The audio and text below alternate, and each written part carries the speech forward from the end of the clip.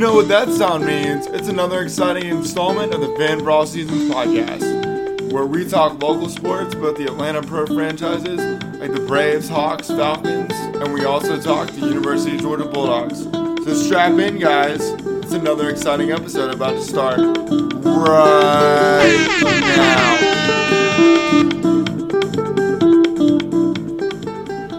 What up, podcast land? This is your host, Jamin Joe of the Fan for All Seasons podcast. On this week's episode, we are going to be talking some U.S. Open golf, as it is the third major on the golf calendar. So we'll be talking some golf tonight, and we'll be talking some Atlanta Braves baseball, as the Braves look to extend their winning streak to 13. As of right now, the winning streak is at 12, and as of right now, the score in the Braves game very early is 1-0 Braves. Dansby Swanson hit a solo home run. So that's what the show's looking like this week, talking a little golf and a little Atlanta Braves baseball with our guest of the week. We'll be connecting with via the Fan for All Seasons fan line here in a little bit. But before we get into the sports conversation, it's time to get a word from our sponsor. And Fan for All Seasons is brought to you in part by Georgia Smoke Barbecue, authentic original oak smoked barbecue catering. You can learn more at georgiasmoke.com. And we'll be connecting with our guest of the week via the Fan for All Seasons fan line here in 1 second. And Fan for All Season fans, we're back. We've connected via the Fan for All Seasons fan line with our guest of the week this week. And this guy, this is his second appearance on the pod. And as I mentioned the last time this guy was on, this guy's a dear friend of mine. We go all the way back to high school. As I mentioned before, he's a really good golfer, and he was a really good basketball player back in high school too. And so I just thought, with the U.S. Open coming up this week, and with the way the Braves have been playing good baseball, I figured there's nobody I'd rather talk baseball and golf with than my good friend Phil Scheer. Phil, how's it going, my friend? I'm doing real well, Joe. Appreciate you having me on again. Good times to be a sports fan, so hope all is well with you. It's good, man. It's good. We're going to talk a little U.S. Open golf to start things out. And so golf's third major is upon us this week, and it's happening at the Country Club in Brookline, Massachusetts. And so what are some early storylines that fans should be keeping an eye on as we go into the U.S. Open? Well, I think the first thing is the golf course. It's a very historic venue, going back to the 1800s, and they've hosted many USGA events and other major tournaments as well. But I don't think anybody in our generation, or anyone, let's call it 35 and under, has been around to see this course in a big-time major championship setting. So I think that'll be pretty cool. And then you've got this whole LIV Tour, PGA Tour conflict that's brewing, which I'm certain the fans of the U.S. Open are going to giving people a hard time for that, I would imagine. So, and then of course, I think any U.S. Open is just the golf course. Obviously this specific course is very unique, but just how are they going to set it up? Is it going to be more of a accuracy? Put more of an emphasis on accuracy versus length. So we'll see. But major championship golf is really fun to watch. I think this is going to be another great one. No doubt about it. No doubt about it. And also, what I like about the U.S. Open is it's right around Father's Day. And I think it's cool that the connection that golf has for fathers and sons, especially. I know you and your dad are big time golf guys, and you guys play a lot of golf together.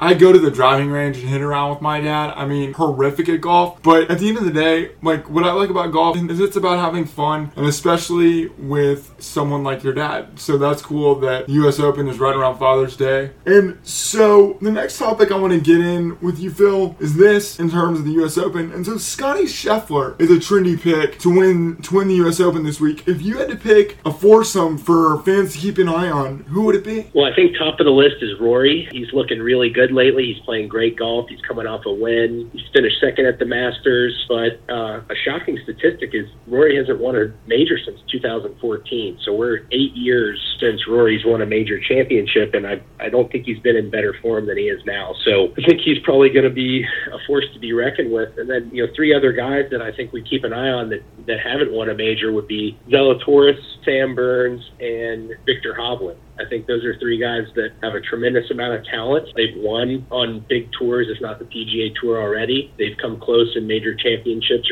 or at least been in them. So, those three guys being young guys, kind of the next generation, the next wave, it'll be interesting to see how they play in the U.S. Open this year. No doubt about it. And I agree with you about Victor Hovland. I've heard nothing but good things about him, and he's a really talented guy on the come. And I expect Victor Hovland to make some real impact this week. And is a trendy pick. I like that pick of Victor Hovland. I'm a big Victor Hovland fan. And so, Phil, our next topic as far as the world of golf is something you brought up at the beginning of the interview, and it's the LIV Golf Tour. And so the LIV Golf Tour made its debut last week. And so in your opinion, is the LIV Golf Tour going to be a threat ultimately to the PGA Tour? And what are your thoughts on this new golf league?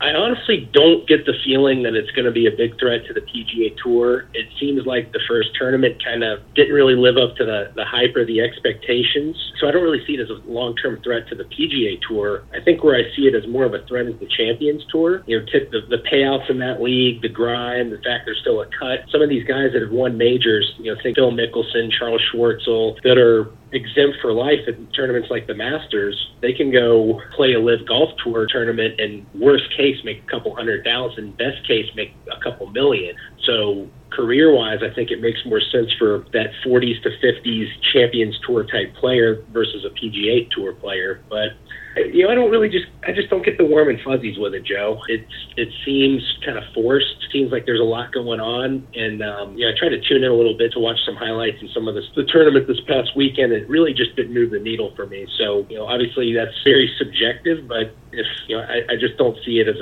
a viable long-term competitor to the tour. I honestly don't either. And just from the highlights I saw on on ESPN and stuff like that, it made it seem like it wasn't that big of a deal. And the fact that like you had to go, I believe it was to the LIV Golf Tour website and other streaming ways to find this, and the fact that like the Golf Channel and ESPN and places like that, they're not really gonna do this league any favors. I agree with you. I don't see this thing being a major threat. I think it's okay for guys that are on the Champions Tour, you know, as you mentioned, like Phil and Charles Schwartzel and guys like that. I think it could threaten them, but I don't think that this league, and I know it's gotten a resurgence of talent, you know, whether it be like a Dustin Johnson or Hudson Swafford or something like that. I still don't think it's going to hold a candle to the PGA Tour. I think the PGA has too much going for it. There's too much tradition about it, and I agree with you. I just don't get that feeling about it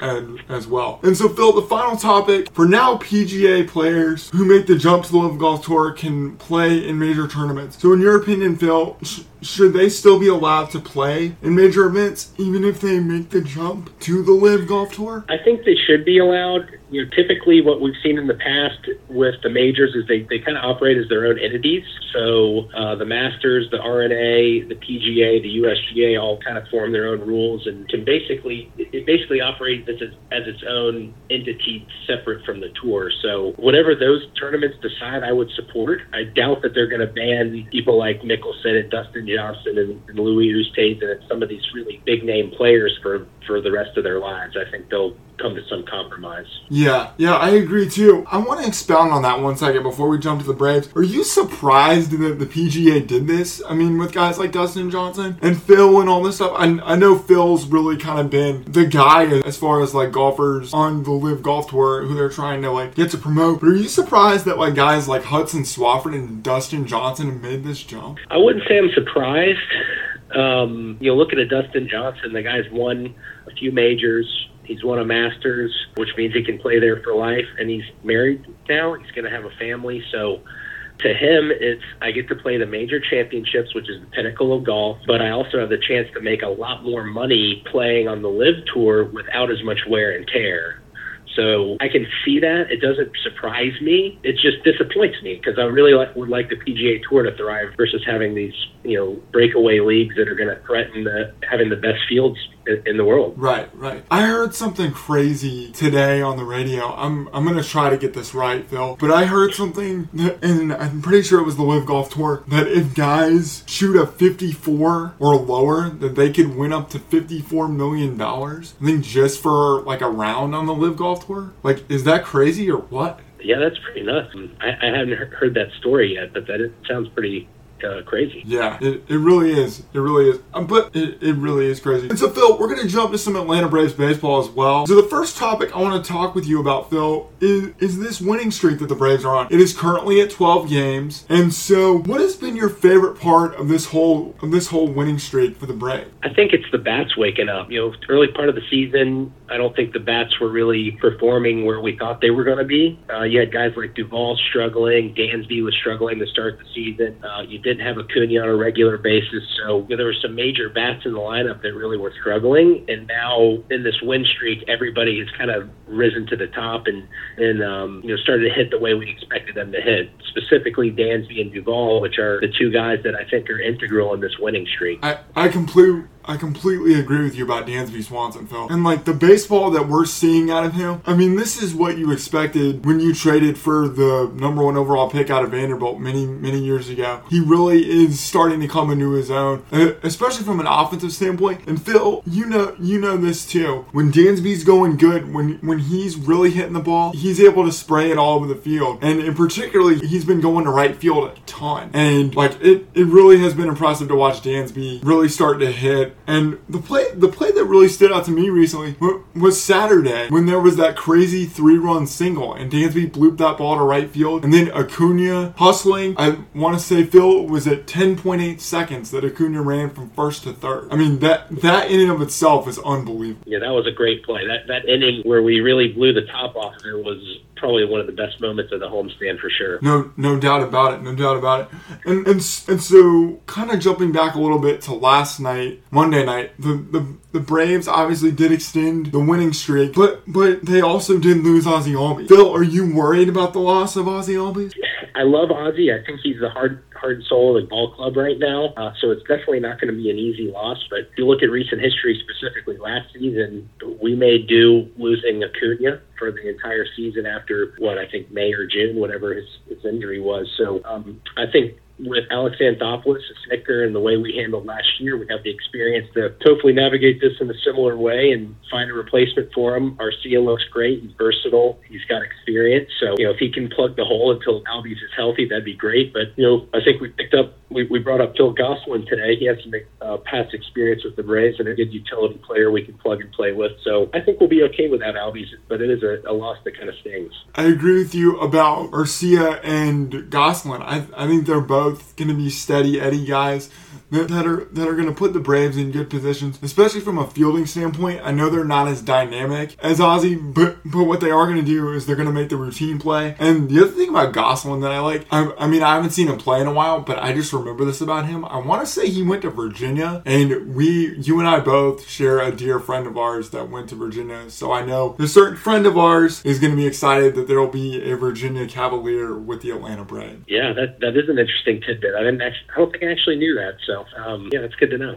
Yeah, for sure, man, for sure. And so keeping with the Braves talk here, Phil, I want to get your thoughts on Michael Harris. So he's been as good as advertised since making the jump from AA to Atlanta. And so what has impressed you most about the Braves' new dynamic center fielder? I think it's his maturity and just how good he is on both sides of the ball. He's made some incredible defensive plays. He's hit the ball strongly. He's hit a home run. He's really run the base paths well. He's very good at sensing and seeing what the outfielder is doing with the ball and deciding to stretch a single to a double. So he just looks like he's already an everyday MLB player, and it's amazing that he jumped from AA to here as such a young guy. But I think he's a really talented player. He's going to turn out to be hopefully a future star for the ball club. I couldn't agree more with you, Phil. I couldn't agree more. And what stands out to me when I watch Harris early on is just his ability to track the ball well in center field. I mean, there is nothing that he can't get to. And the other thing that's good about Michael playing center field is it takes pressure off Adam Duvall. Duvall looks fresher, as we talked about a little earlier when we began the Braves part of the show. And so I'm glad Duvall's getting to play left, which I think he's more of a natural corner guy to begin with. And the other thing that I like about having Harris in the 9-hole, Phil, is if he's able to get on, what that does is that sets the table for Acuna. So essentially you have two leadoff hitters in the 1 and in the 9-hole, and they're both dynamic. They both have crazy speed. And I was there at the A's game last Wednesday night when Harris got the triple, Phil, and just seeing Michael hustle from first to third. I mean, the speed is just unreal. I mean, he is as good as advertised, and I think he's going to be in center field for the Braves for many, many years to come. Agreed. I also learned this about him, Phil. I'm not sure if you're aware, but just for our listeners, for those of you that are unaware, Michael Harris actually was going to go to Texas Tech for college and was a outfielder and was a pitcher as well. And he was also interested in animals and like wanted to go to vet school. But obviously pro ball came calling, and it was the Braves, and so I think he made the right call, making the jump pro ball as opposed to going to Texas Tech. And I mean, who knows, when his MLB career is over, we may see him as a future veterinarian. You never know. I just thought that was really interesting, Phil. And so Phil, the next topic I want to talk to you about as far as the Braves is Spencer Strider. And so he had a really good start this past Friday, as well as in Colorado a few weeks ago. And so what are your thoughts on the Braves' new fireballing starting pitcher? Well, number one, I think he has a great mustache. That's definitely a dynamic we didn't have on the team. But as a pitcher, he, to me, has the makings of a future ace. He's got great fastball command. He's got a great slider. He's got a lot of swings and misses on that so far. But if he can hone in that third pitch with the changeup, I think he'd be unstoppable. So if he can stay healthy, get some experience at the big league level as a starter, I think he could be a future, third, 2 or 3 guy in our rotation. I completely agree, man. I really like Strider in this spot. Although I got to be honest, when the Braves made the move, Phil, I was not super excited about him making the jump, from the bullpen to the rotation. But after seeing him do it a few times, it's kind of grown on me, and I see it now, and I'm visualizing what the Braves rotation could be in the future. And it could be a rotation of a Max Fried, a Kyle Wright, a Spencer Strider, a Mike Soroka. I mean, those 4 guys right there. I mean, if you're the Braves, it looks like you have the potential of an embarrassment of riches in a young, talented, dynamic starting rotation. And then Strider just gives you, what he gives you is depth, and he also gives you, like you said, an elite fastball that he has good command on. And like also you said, it looks like to me, if he's able to hone that changeup, Spencer Strider could be a really dynamic piece for the Braves for many, many years to come. I really like how the Braves have done a really good job in developing him. And here's the other crazy thing, Phil. Spencer Strider a year ago at this time was an A-ball in Rome, Georgia, and now he's in the major. Like, it's just crazy. He did. He's really shot up the ranks to me. He really did well with the Stripers last season, so I think that kind of set him up well for this season, and I'm glad to see him doing well. No doubt. And it also helps that he went to Clemson and pitched in the ACC and stuff like that, so that always helps too. And I really like where Spencer Strider is early on in his career. And so, Phil, the final topic I have for you as far as the Braves go, the Braves travel to the friendly confines of Wrigley Field this weekend. And so what are your expectations for this series for the Braves? I don't think the Cubs are very good. So you would have to think that the Braves have an advantage on paper. I guess the big question mark is, will we still be on the streak? Good start to the game tonight. With Fried on the mound tomorrow, it's looking like a good matchup for us as well. So if we can carry this win streak into the weekend set with the Cubs, I think that could be some momentum for us to maybe keep this train rolling and see a 17-game win streak. So, I don't want to get over our skis too much, but if we can keep hitting like we are, hitting 10 hits a game, scoring 5+ a game, I think we can keep this train rolling. I totally agree with you, man. I totally agree. And Phil, very excited about this weekend because Saturday I will actually be in Wrigley Field for Cubs Braves. I'm going to celebrate Allie's 30th birthday, and I'm going to get to hang out with our good friend Scott, who lives up there. And so I'm so excited to get to go up to Wrigley, and I think it's just going to be an incredible day. Going up to Wrigley Field, it's definitely a bucket list trip, and I'm so excited, and I'm going to get to do it. And I will pass along any good messages or well wishes you have for our good friend Scott. And anyway, I'm really fired up about the trip, and I expect the Braves to keep this train rolling, my friend. That sounds like a fun trip, Joe. You're going to enjoy it. You going to sit in the bleachers? I want to say we are down the third baseline, I want to say. Well, wherever you are, it's going to be great. No doubt, man, no doubt. And I will say this, Phil. I do expect there to be a ton of Brave fans there. I mean, as you mentioned, the Cubs are having a horrible year. I saw a stat last night that the Cubs have only won 11 games at Wrigley Field. So that makes me feel good about the Braves going up to Chicago. And plus, like, Chicago and Wrigley Field is one of those bucket list places. And so if you get a chance to go, it definitely makes watching baseball a different experience there as opposed to other places. Don't get me wrong, Phil. I love Truist, but there is nothing like seeing the green grass in Wrigley Field. I mean, it is just perfect, and it's a good mix of old school and new school. I'm really excited to see Wrigley, and it should be a lot of fun. And as we said, hopefully the Braves can keep this train rolling. Phil, I really appreciate you coming on the show this week, talking a little U.S. Open golf and a little Atlanta Braves baseball with me as well. I always enjoy your insight, and I look forward to having you on the pod again, my friend. Well, I appreciate you having me on, Joe. That was a good time. Have a good one. Okay, see ya. All right, thanks, Phil. And so that was a really good interview we did with my guy, Phil Scher, talking all things golf, talking all things Braves. And I always enjoy Phil's insight. As I said, Phil and I go way back to high school, and I always enjoy his insight. He is a dear friend of mine, and I look forward to having him on for future episodes again. Thanks again, Phil. So before we get on out of here this week, guys, I want to tell you about fanforallseasons.com. It's our website. You can go check out all our past episodes. You can check out where this episode will be later on this evening. And you can also learn about how the podcast came to be. And what you can also do at fanforallseasons.com is you can go to our merchandise store, and it's got our Comfy Colors t-shirts in a variety of colors. So check that out as well. Go to our merchandise store at fanforallseasons.com. And yeah, so check out fanforallseasons.com. And one last bit of business to attend to. It's time to get a word from our sponsor. And Fan for All Seasons is brought to you in part by Georgia Smoke Barbecue, authentic original smoked barbecue catering. You can learn more at georgiasmoke.com. So for my guy Phil Scher, this has been Jamin Joe. This has been another exciting installment of the Fan for All Seasons podcast, and we'll talk to you guys next week. See ya.